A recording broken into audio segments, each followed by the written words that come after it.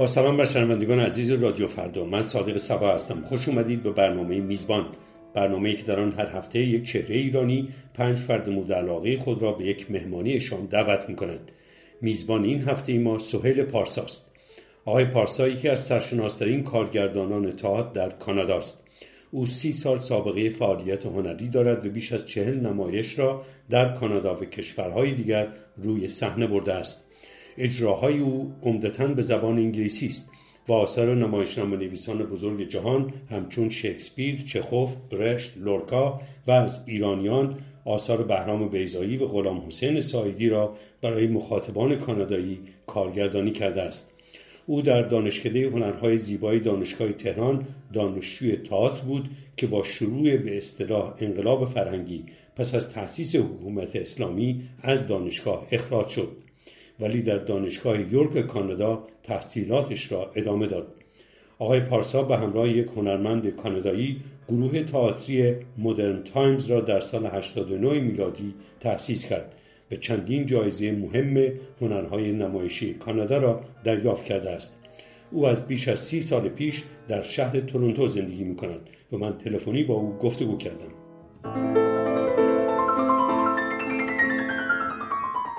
آقای سهیل پارسا، خیلی خوش اومدید به برنامه میزبان. میشه در ابتدا ازتون خواهش کنم که شما برای مهمونیتون میخوای از کدوم 5 چهره دعوت کنید؟ در وهله اول از شما تشکر میکنم که منو تو این برنامه دعوت کردید. مهمانای امشب من آقای برای بیضایی هستن، فدریکو گارسیا لورکا، شاعر و نمایشنامه‌نویس برجسته اسپانیایی، خانم سوسن تسلیمی، خانم فروغ فرخزاد و پیتر بروک، کارگردان بزرگ بریتانیایی. من بعداً از شما میپرسم که برای من توضیح بدید که چرا اینا رو انتخاب کردید، این چهره ها رو. ولی قبل از اون آقای پارسا، شما حالا برای این جمع در مهمانی شام میخواین چه موسیقی پخش کنید که شاید برای همشون جالب بشه؟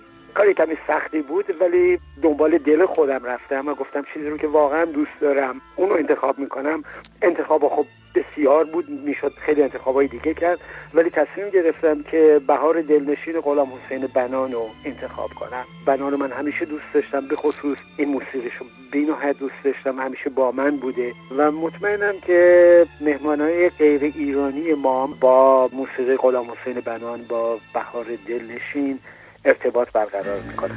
تا بهار دلنشین آمده سوی چمن، ای بهار آرزو بر سرم سایه فکن، چون نسیم بهار بر آشیانم کن گذر، تا که گل باران شود کلبه ویران. آقای پارسا، حالا میخوایم برگردیم به مهمانانی که شما انتخاب کردید. اول خب بهرام بیضایی رو انتخاب کردید، کارگردان بزرگ تئاتر و نمایشنامه‌نویس کشور ما.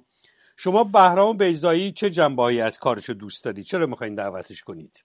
من ارتباط طولانی با آثار بهرام بیضایی دارم. در ظرف 35-40 سال پیش 5 تا حداقل از کارهای بهرام بیضایی رو من ترجمه، اقتباس و تولید کردم در کانادا، کارگردانی کردم. در نتیجه ارتباط من با بهرام بیضایی تاریخی داره و زمانی هم که در ایران بودم قبل از انقلاب شاگردشون بودم و این افتخار رو داشتم که شاگرد بهرام بیضایی باشم. من بهرام بیضایی رو طبیعتاً یکی از مهمترین نمایشنامه‌نویسان، کارگردان‌ها و فیلمسازان سرزمین خودمون میدونم، به خاطر نوآوری‌هاشون برای سنت شکنی‌هاشون، به خاطر اینکه عمیقاً ایرانی هستند. یکی از ایرانی ترین هنرمندان ایران ما هستند. بهرام بیضایی آثارش ریشه در هویت فرهنگی چندین هزار ساله سرزمین ما داره. چیزی که در مورد بهرام بیضایی جذابه و همیشه منو شیفته و حیرت انگیز میکنه اینه که آثارش با گذشت زمان و تغییر و تحولات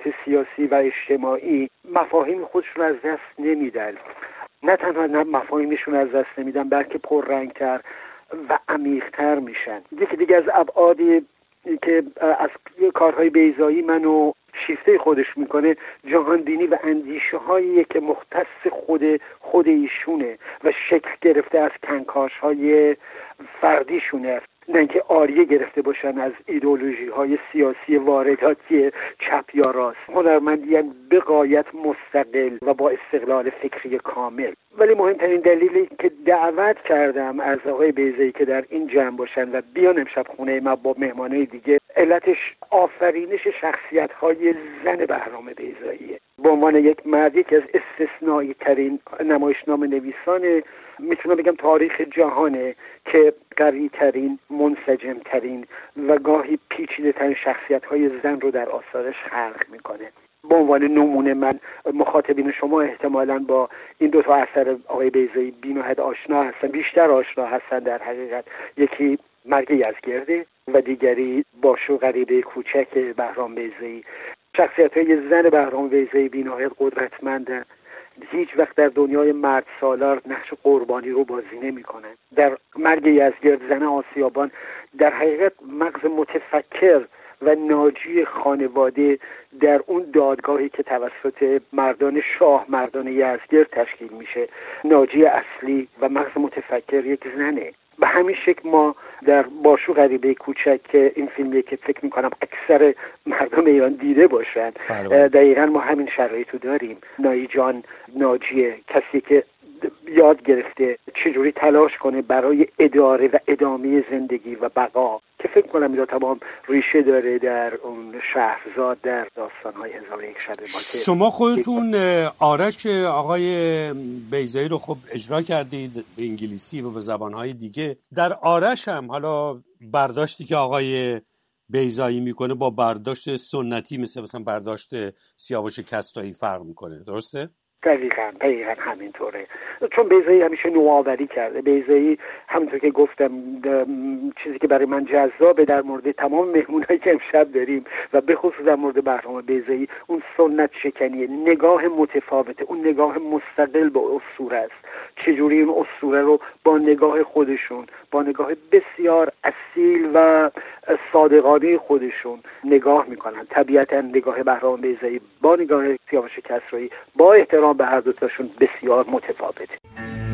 تا بهار زندگی آمدی یا آرام جان، تا نسیم سوی گل آمدی یا دامن کشان، چون سپندم بر سر آتش نشان بنشیندنی، چون سرشکم در کنار بنشین نشان سوز نهان. آقای پارسا، حالا میریم سراغ مهمان دوم شما، لورکا. در مورد لورکا بگید که شما چه علاقه‌ای بهش دارید. لورکا یکی از نمایشنامه نویسای مهم جهانه که من ارادت خاصی بهش دارم و جدیداً یکی از آثارش و یکی از تراژدی هاش و عروسی خون و پارسا سال 2017 کارگردانی کردم. فدریکو گارسیا لورکا واقعا یکی از برجسته ترین و درخشان ترین چهره‌های شعر و تئاتر اسپانیا و جهانه. آثارش سه تا تراژدی بسیار مهم داره: تراژدی عروسی خون، خانه برنارد آلبا و یرما. لورکا متاسفانه خودش زندگیش تبدیل به یک تراژدی میشه در سال 1936. بسیار جوانه که به دست گروه‌های دست راستیه و اوباش طرفدار فرانکو به صورت بسیار بیرحمانه تیرباران میشه. طبیعتا من فکر میکنم ریشه در تفکرش داره، آدم آزادی خواه و مترقی بوده و شایدم اون دگرباشی جنسیش هم نقش مهمی داشته در تیرباران شدن و از بین بردن اون توسط نیروهای دست راستی. آقای پارسا، شما گفتید که عروسی خون لورکا رو اجرا کردید در کانادا. عروسی خون چی هست از لحاظ تراژدی که انقدر مهم و معروفه در بین کارهای تئاتری دنیا؟ ببینید، یکی از چیزهای درگیری‌های عمده لورکا مسئله سنت هاست و سنت های دست و پایگیر، سنت ها و قراردادهای اجتماعی، فرهنگی، مذهبی و غیره که دست و پای فرد رو میگیره، مانع از خود بودن فرد میشه. در عروسی خون که تمهای اصلیه اینه که نمیذاره انسان‌ها خودشون باشن، نمیذاره انسان‌ها جلو برن، رشد کنن و باید همیشه با این قراردادهای دست و پاگیر اجتماعی خودشون سانسور کنن و خودشونو ندیده بگیرن. تراژدی عروسی خون در این نهفته است. ولی یک چیز عمده‌ای که اگر جواب سوال شما رو داده باشم بنده کافی، دوست دارم بگم که چرا من ایشون رو دعوت کردم که با بهرام بیضایی و سایر مهمانای دیگه در این جمع باشن. دلیل اصلی شباهت‌هایی که بین بیضایی و من لورکا می‌بینم. بیضایی عمیقاً ریشه در فرهنگ غنی سرزمینش ایران داره، لورکا عمیقاً ریشه در فرهنگ غنی سرزمینش اسپانیا داره. اگر بیضایی عاشق ایران، لورکا شیفته فرهنگ و آداب سرزمین خودش اسپانیاست. و یک چیز مشترکی که این هر دو دارن اینه که برای من خیلی جذابه، لورکا مثل بیضایی یکی از استثنا نمایشنامه نویسان مرد جهانه که شگفت انگیزترین شخصیت‌های زن رو خلق میکنه. در 3 تراژدیش، عروسی خون، خانه برنارد آلبا و یرما، تمام شخصیت‌های اصلی و شخصیت‌های محوری زن هستند. در خانه برنارد آلبا تمام شخصیت‌ها زن هستند، شخصیت مردی وجود نداره. در نتیجه خیلی جالبه دوتایشون در جامعه مرد سالاری دارن زندگی میکنن و شخصیت‌های شگفت‌انگیز زن میآفرینن. دقیقاً شخصیت‌های زن لورکا مثل شخصیت‌های زن بهرام بیضایی قربانی نیستند. اونام همینطور یاد گرفتن چطور برای اداره و ادامه زندگی و بقاشون تلاش بکنن. در نمایش عروسی خون دقیقاً داستان از این قراره که مردها در بیرون همدیگر رو میکشن، خون همدیگر رو میریزن و این زنها هستن که باید زندگی رو ادامه بدن و تحمل کنن و با قدرت استقلال فکری و ذهنیشون راه نجات رو پیدا کنن و زندگی رو ادامه بدن. امیدوارم در مهمونی شما به لورکا خوش بگذره آقای پارسا. من سعی میکنم که از بقیه دوستان بخوام هواشو داشته باشم.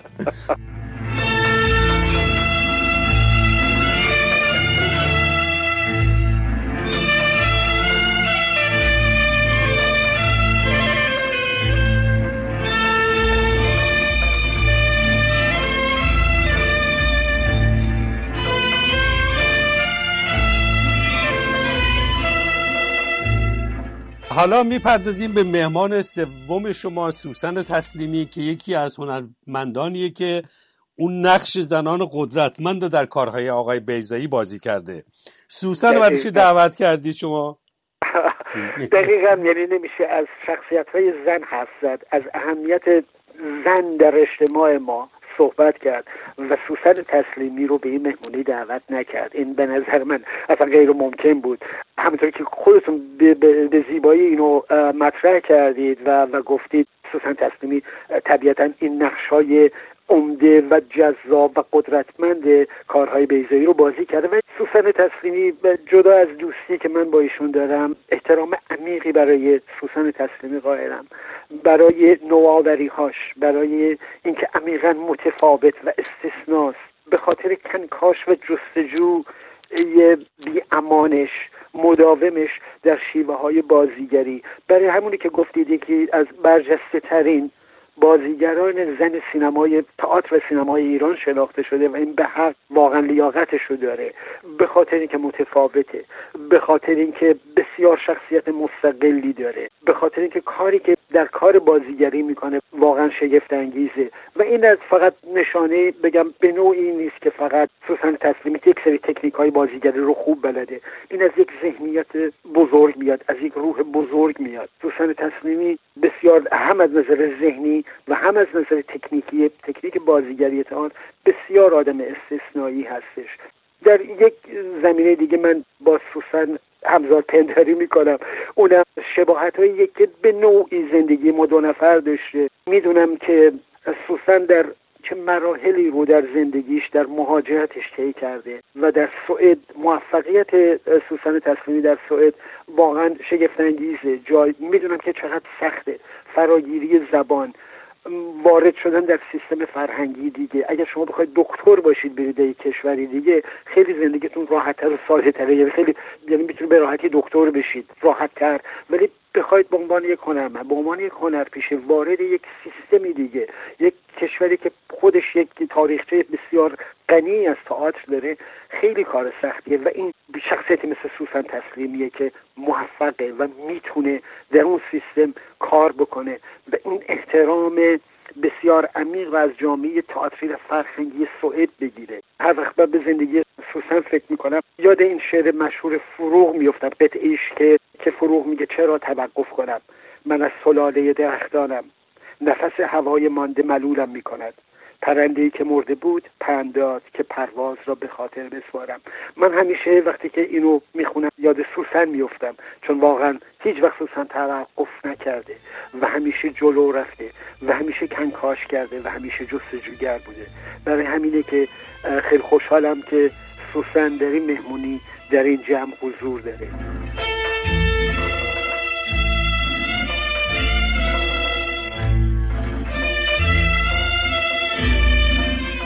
حالا میپردازیم به مهمان دیگر شما، فروغ فرخزاد. شما فروغ رو برای چی دوست دارید آقای پارسا؟ فروغ یکی از دیگر از شخصیت‌های برجسته هنر کشور ماست. فروغ همیشه برای من مظهری از شهامت، ایستادگی بوده، شخصیتی که با تمام قراردادهای سیاسی و اجتماعی و مذهبی زمان خودش درگیر میشه و اونو به چالش میکشه. جدا از اون طبیعتاً تابو شکنیایی که میکنه و چیزهایی رو در شعرش مطرح میکنه که در اون زمان واقعا شوک‌آوره. شهامت فروغ بی‌نظیره و ما دیگه داریم از آثار بهرام بیضایی و گارسیا لورکا در مورد شخصیت‌های زن داریم صحبت میکنه. من فکر میکنم یک نمونه و یک الگوش دقیقاً فروغ فرخزاده. ببینید چیزی که در مورد تمام این مهمونا تا حالا که صحبت کردیم همشون نوآوری داشتن، همشون سنت شکنی داشتن، از بهرام بیضایی گرفته تا گارسیا لورکا تا سوسن تسلیمی و الان فروغ، اینا همه سنت شکن بودن. برای همینه که دیدم نمیشه در مورد زن و شخصیت‌های زن صحبت کرد و فروغ رو از این مهمونی به قول معروف محروم کرد. برای همین من فروغ رو دعوت کردم که باشه و ببینم بالاخره حالا صحبت میکنم، ببینیم سر میز شام چه میگذره.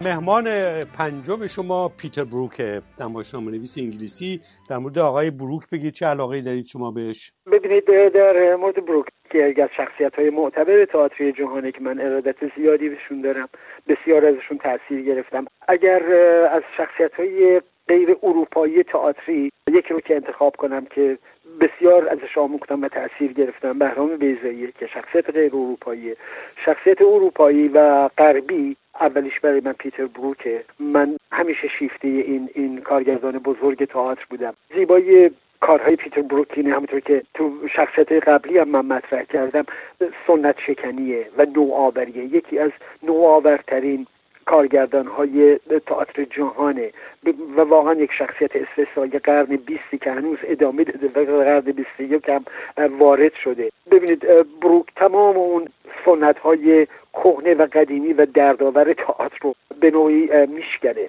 انگلیسی زبانه و هم کشوری شکسپیره، ولی شکسپیر رو از تمام اون لباس‌های فاخر، دکورهای عظیم نجات میده، به روح و اصل و جوهر شکسپیر برمیگرده، کارهاشو ساده میکنه و برای همینه که تماشاچی و مخاطب دوباره برمیگرده و یک ارتباط جدید با آثار کلاسیک و شکسپیر برقرار میکنه. یکی دیگه از دلایل حضور پیتر بروک در اینجا علاقش به تئاتر شرقه و به خصوص به تئاتر ایرانه.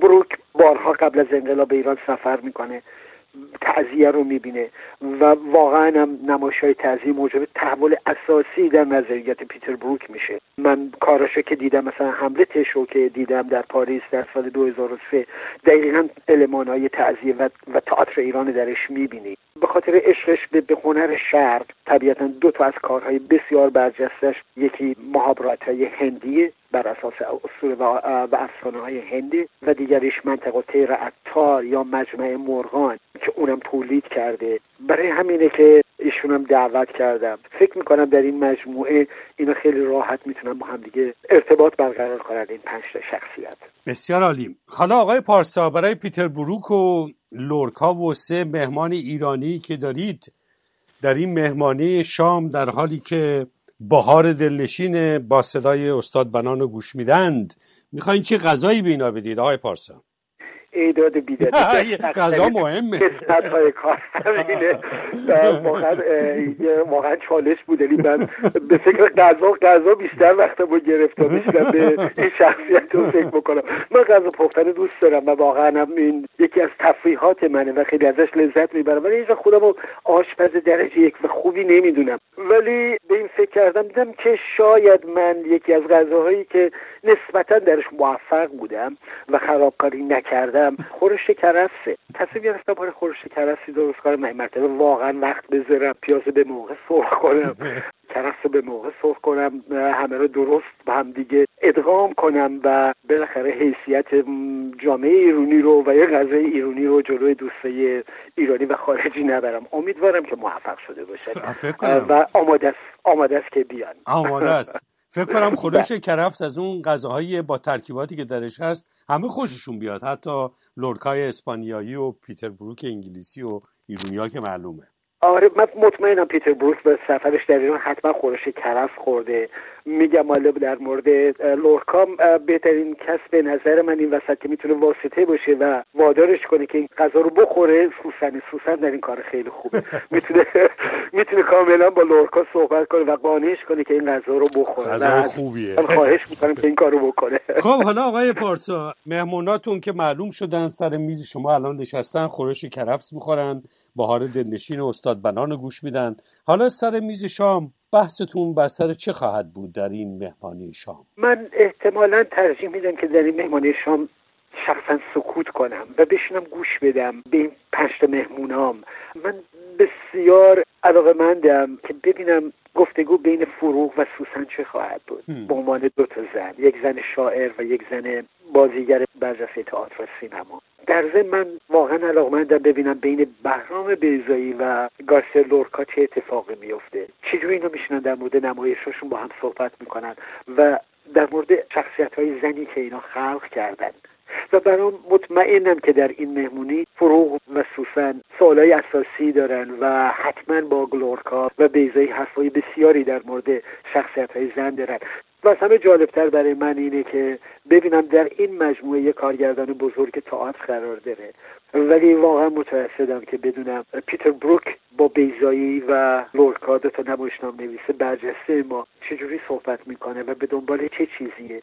شاید پیتر بروک وادار بشه که یکی از کارهای بیضایی رو صحنه ببره کارگردانی بکنه. من فکر کنم دیگه زمانش رسیده بعد از تمام این سالا که پیتر بروک یه کاری از برنامه بیضایی رو صحنه ببره. و من اینو عمیقا معتقدم. من نمیگم که شاید شرایط نبوده، چون من معتقدم با نگاهی که آشنایی که با پیتر بروک دارم فکر میکنم قطعا این کارو خواهد کرد. اگر یه کمی جوان‌تر بود قطعا این کارو می‌کرد. اون پیشش هم که هست سوسن هست اونجا. من حاضرم دستیارش بشم در اونجا. آقای پارسا، من فکر کنم با این مهمانانی که شما دارید، با این گپایی که خواهند زد در مورد مسائلی که شما مطرح کردید، تا بامداد احتمالاً این بحثا ادامه پیدا می‌کنه، ولی وقت برنامه ما کوتاست. ولی به هر حال از شما آقای سهیل پارسا سپاسگزارم که در برنامه میزبان شرکت کردید. منم همچنین از شما سپاسگزارم که منو دعوت کردید. تا بهار دلنشین آمده سوی چندین